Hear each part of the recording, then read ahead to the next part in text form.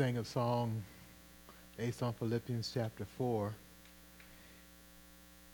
Think on these things and the things that mentioned in that song that we should think on things that are lovely, whatever is true, whatever is honorable, whatever is just, whatever is pure, whatever is lovely, whatever is commendable. There's anything worthy of praise, think about these things. So that challenges us to not just let our thoughts flow in whatever direction, but to focus our thoughts. If I let my thoughts flow anywhere, I'm subject to whatever circumstances I come across. Somebody says something mean to me, then my thoughts just fly away in that direction. But we're to think on the things that direct our thoughts towards God's thinking. Today I wanted to share from Philippians chapter 2 as we just give thought today, as we think about our prayer time.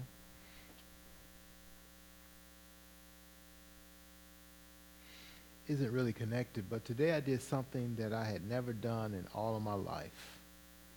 I did something I'd never done in all of my life. I filled up my vehicle with gas and it cost me over $100. Never did that in all my life. Never had to pay that amount of money for a fill up. But one of the reasons why I never had to pay that amount is because I used my debit card, and the gas station I was at always gave me a limit as to, it pumped the gas up to $70-something, and then it would automatically shut off. I don't know why it did that, but it would do that. But this time, I guess they took the limit off because they knew that if you're going to fill up a vehicle, you're probably going to need a little bit more money. And my truck uses that much money, so uses that much gas. So it just shows you we're in some difficult times. These things are affecting us financially. They're affecting us in so many different ways. So you're under that duress. You're under the stress of everyday life. Welcome to the real world, right? That's the world that we live in. And as we face these things, we want to face these things in our walk with Christ with the attitude of trusting in Christ and being a testimony for him wherever we go. I was just kind of meditating on this verse today, and that's in Philippians chapter 2. The whole section is verse 5 through 16. So let me read that section and just pull out a thought here or there. Philippians 2, 5 through 16. Have this mind among yourselves, which is yours in Christ Jesus, who, though he was in the form of God, did not count equality with God a thing to be grasped, but emptied himself by taking the form of a servant, being born in the likeness of men. And being found in human form, he humbled himself by becoming obedient to the point of death, even death on a cross. Therefore, God has highly exalted him and bestowed on him the name that is above every name, so that at the name of Jesus, every knee should bow in heaven and on earth and under the earth, and every tongue confess that Jesus Christ is Lord, to the glory of God the Father.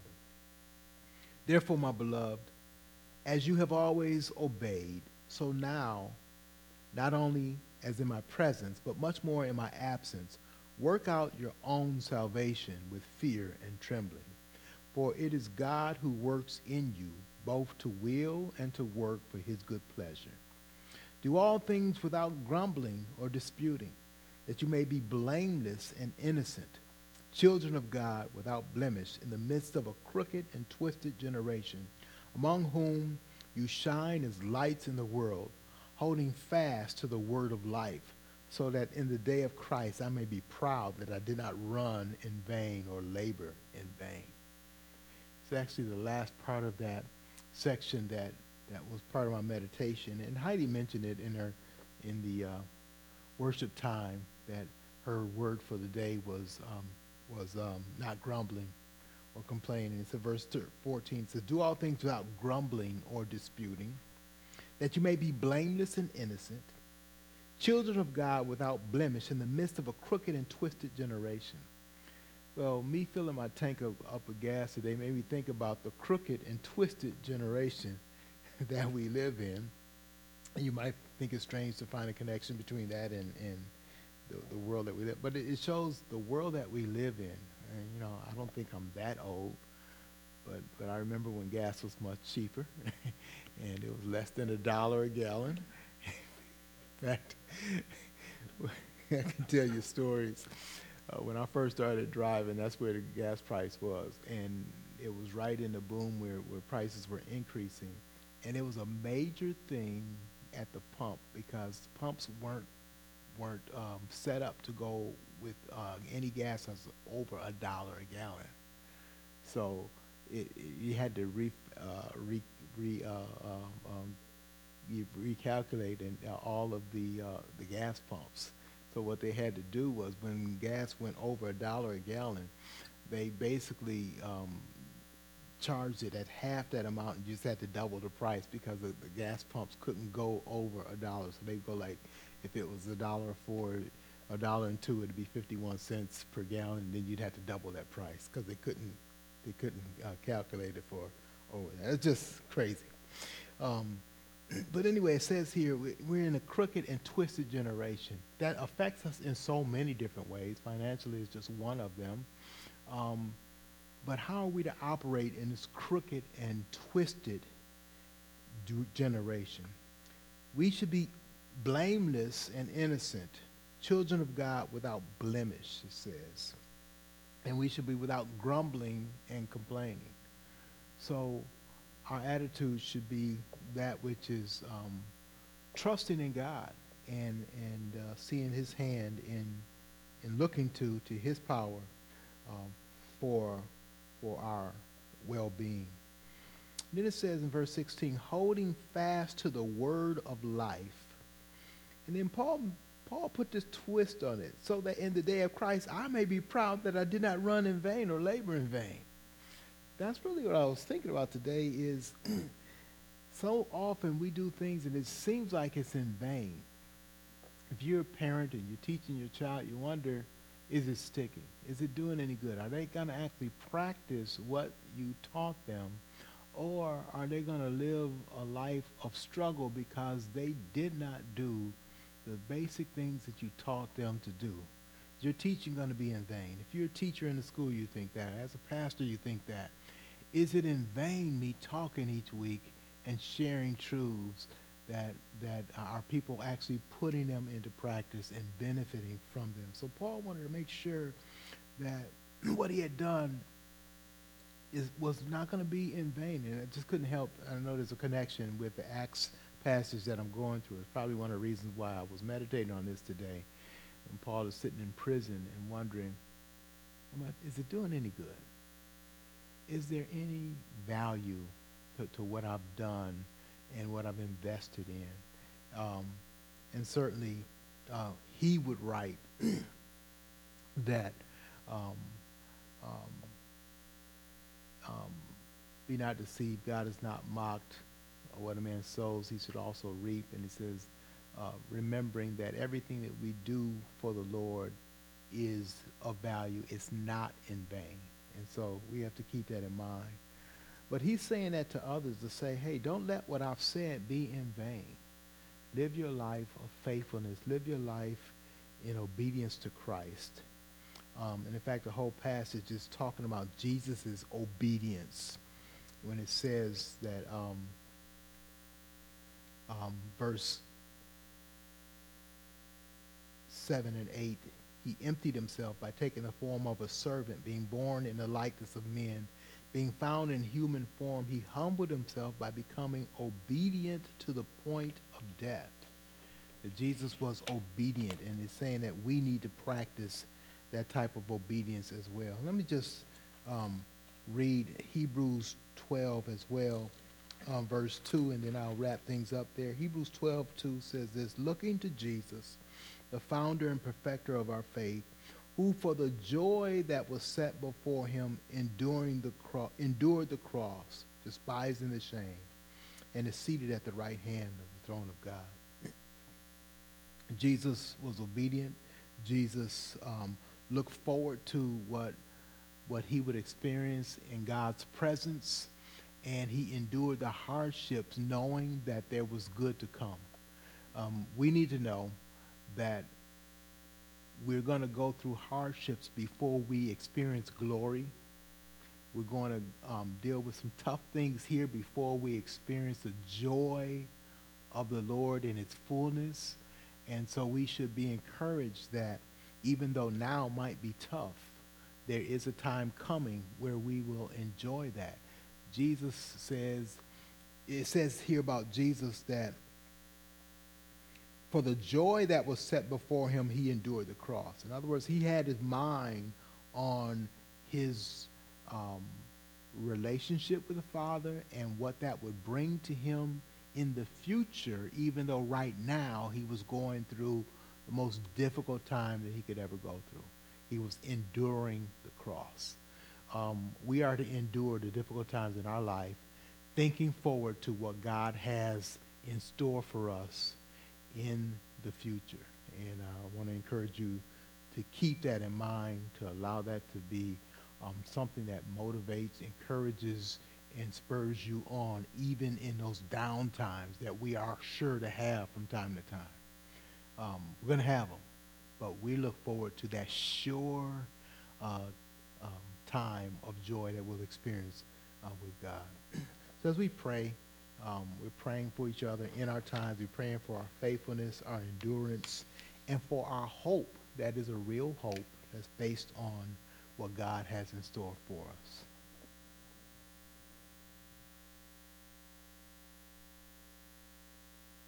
Good evening, saints. We're going to be continuing our meditation in the Gospel of John. And we've been talking about the fact that the Gospel of John was written so that we might believe. And we saw last week that he spoke to a woman and he broke cultural barriers to speak to a lady that most people from the Jews would not have spoken with, who was practicing a religion that was false. She understood some truths.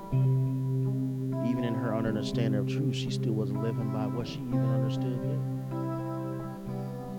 And Jesus ministered to her in that whole town, and they came to true faith because they believed in him.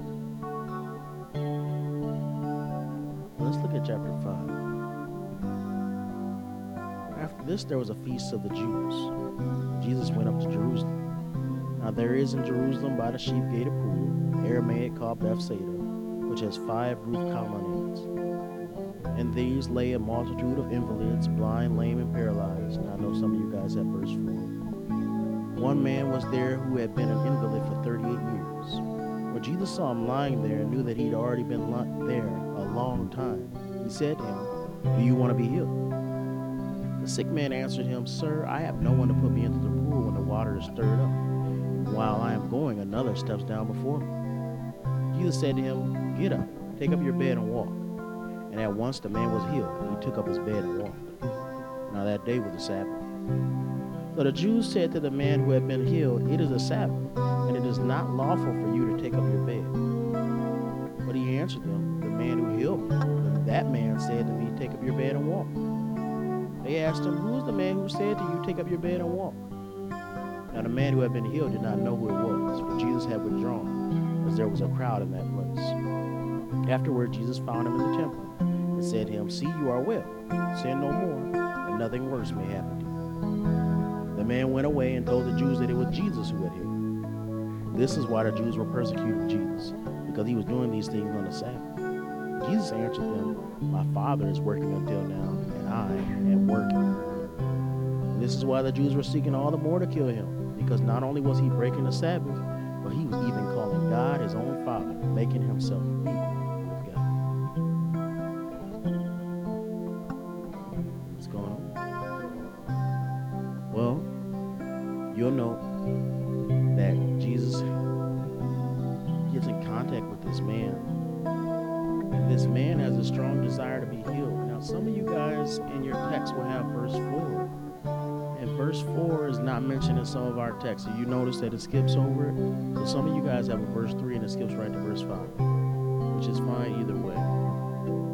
And for those who do have verse 4, it includes a superstition where some people believe that an angel stirred the water at a certain time of the day, and whoever touched the first wave of the water will be healed. That's just what they believe. I don't know where that belief came from. I don't think it was even true, but it is something that they definitely believed. Okay, so just keep that in mind, that this man here, he can't get up, he can't walk, but he has all his faith in this superstition. Well, let's just think about the fact that this is probably the dumbest way to live. Why is it so dumb? It's dumb. I'm not trying to insult the man, but the reason it is dumb is because even if it was true, he had no power to do it. You know what this reminds me of? It reminds me of people who think they're going to be saved by keeping the 10 Commandments. They tell me, oh, I'll just be saved if I keep the 10 Commandments. Well, didn't you lie just like a few days ago? Yeah, but I'm going to keep them from now on. But you've already broken them. Can't go back in time and unbreak them, so you already are not saved, so you're not going to be saved. You can't be perfect from this point on. You really think that's going to be honored? You made up that arbitrary time space in your own head. Reminds me, other people say, well, I'm a born again virgin. No, you're not. There's lots of people saying that. I know it sounds crazy. It is. But people say that. I'm a born again virgin. Don't get me wrong, I want you to live pure now that you've been saved, but don't think that just because you're saved, that somehow changed the reality of your past. It didn't. So here we have a man who was locked in the superstition. And I think what really paralyzed him was his belief system. A belief system that would have a man who couldn't get up, thinking that if he could get up, he'd be healed by a superstition that he didn't see, that he didn't know, that wasn't based on anything that was written. It was just based on an idea. Reminds me a lot of some people in my family who they told my wife, I don't believe in God, but I trust in the power of the stars. I said, that's really crazy. And it is crazy to go from the Christian faith, which you think is full of nonsense, the stars. They don't talk. What is the power of the stars? What do they say to you? It's crazy. But that's what people do. They trust in something crazy, but they have nothing else. But Jesus is not limited by our perception of what we think we need. Jesus comes into this man's life, and this man didn't pray for Jesus. This man didn't ask Jesus to heal him. Jesus asked him if he wanted to be healed. Jesus initiates this whole process. And he says to the man, just get up and take your bed and walk.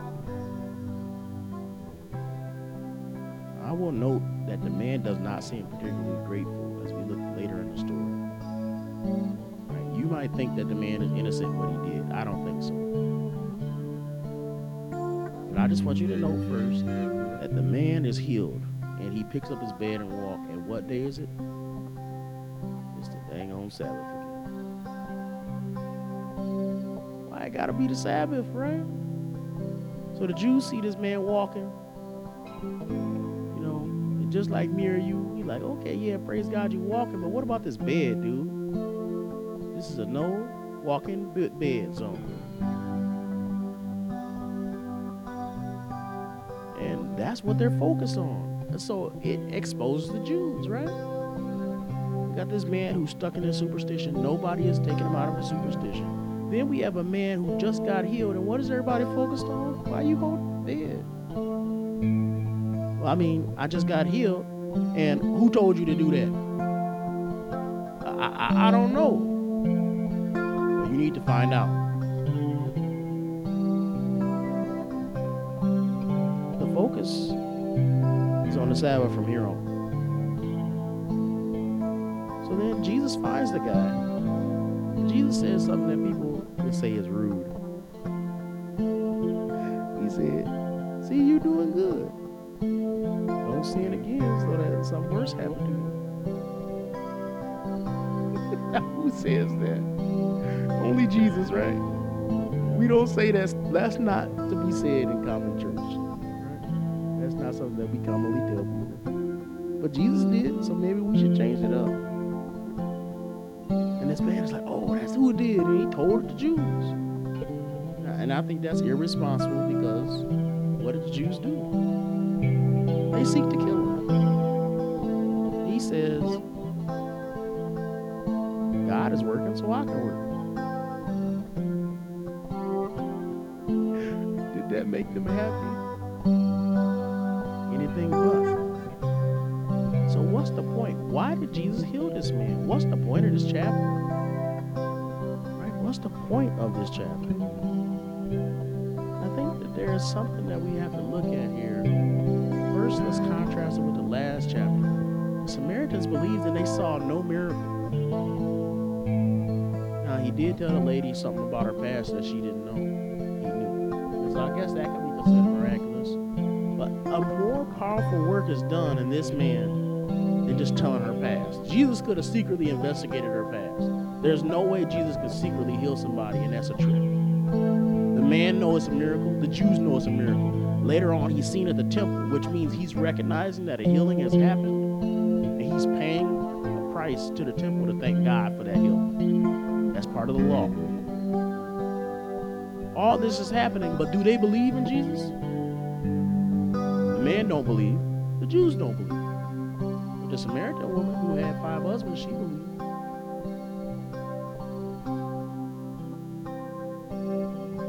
Their biggest problem is they don't like the fact that Jesus said, God is working and I work. Because that made him equal with God. And if you look at the rest of the chapter, it kind of exposes that that's what this chapter is about, right? He starts to explain his relationship with the Father. And that's what separates Christianity from every other religion. Because everybody can recognize Jesus as a good guy. But it is not until you recognize him as God that you're getting anywhere. And it is until you recognize him as God that you do not see the spiritual reality of what's real. So all of these people, they're still blind. And when Jesus warned that man and said, don't sin again, I think it was a warning against all of them for their lack of belief in him. And we can oftentimes skip over the fact that it's the man who went and told on Jesus. And come right to the Pharisees, but there is no believers in this story except for Jesus. Not a single one. And is it any wonder that at the end of chapter 2 it says, people believed in Jesus, but Jesus did not believe in them. So that's where that chapter is. It's about belief. It's exposing how somebody can be blinded by superstition. Somebody can be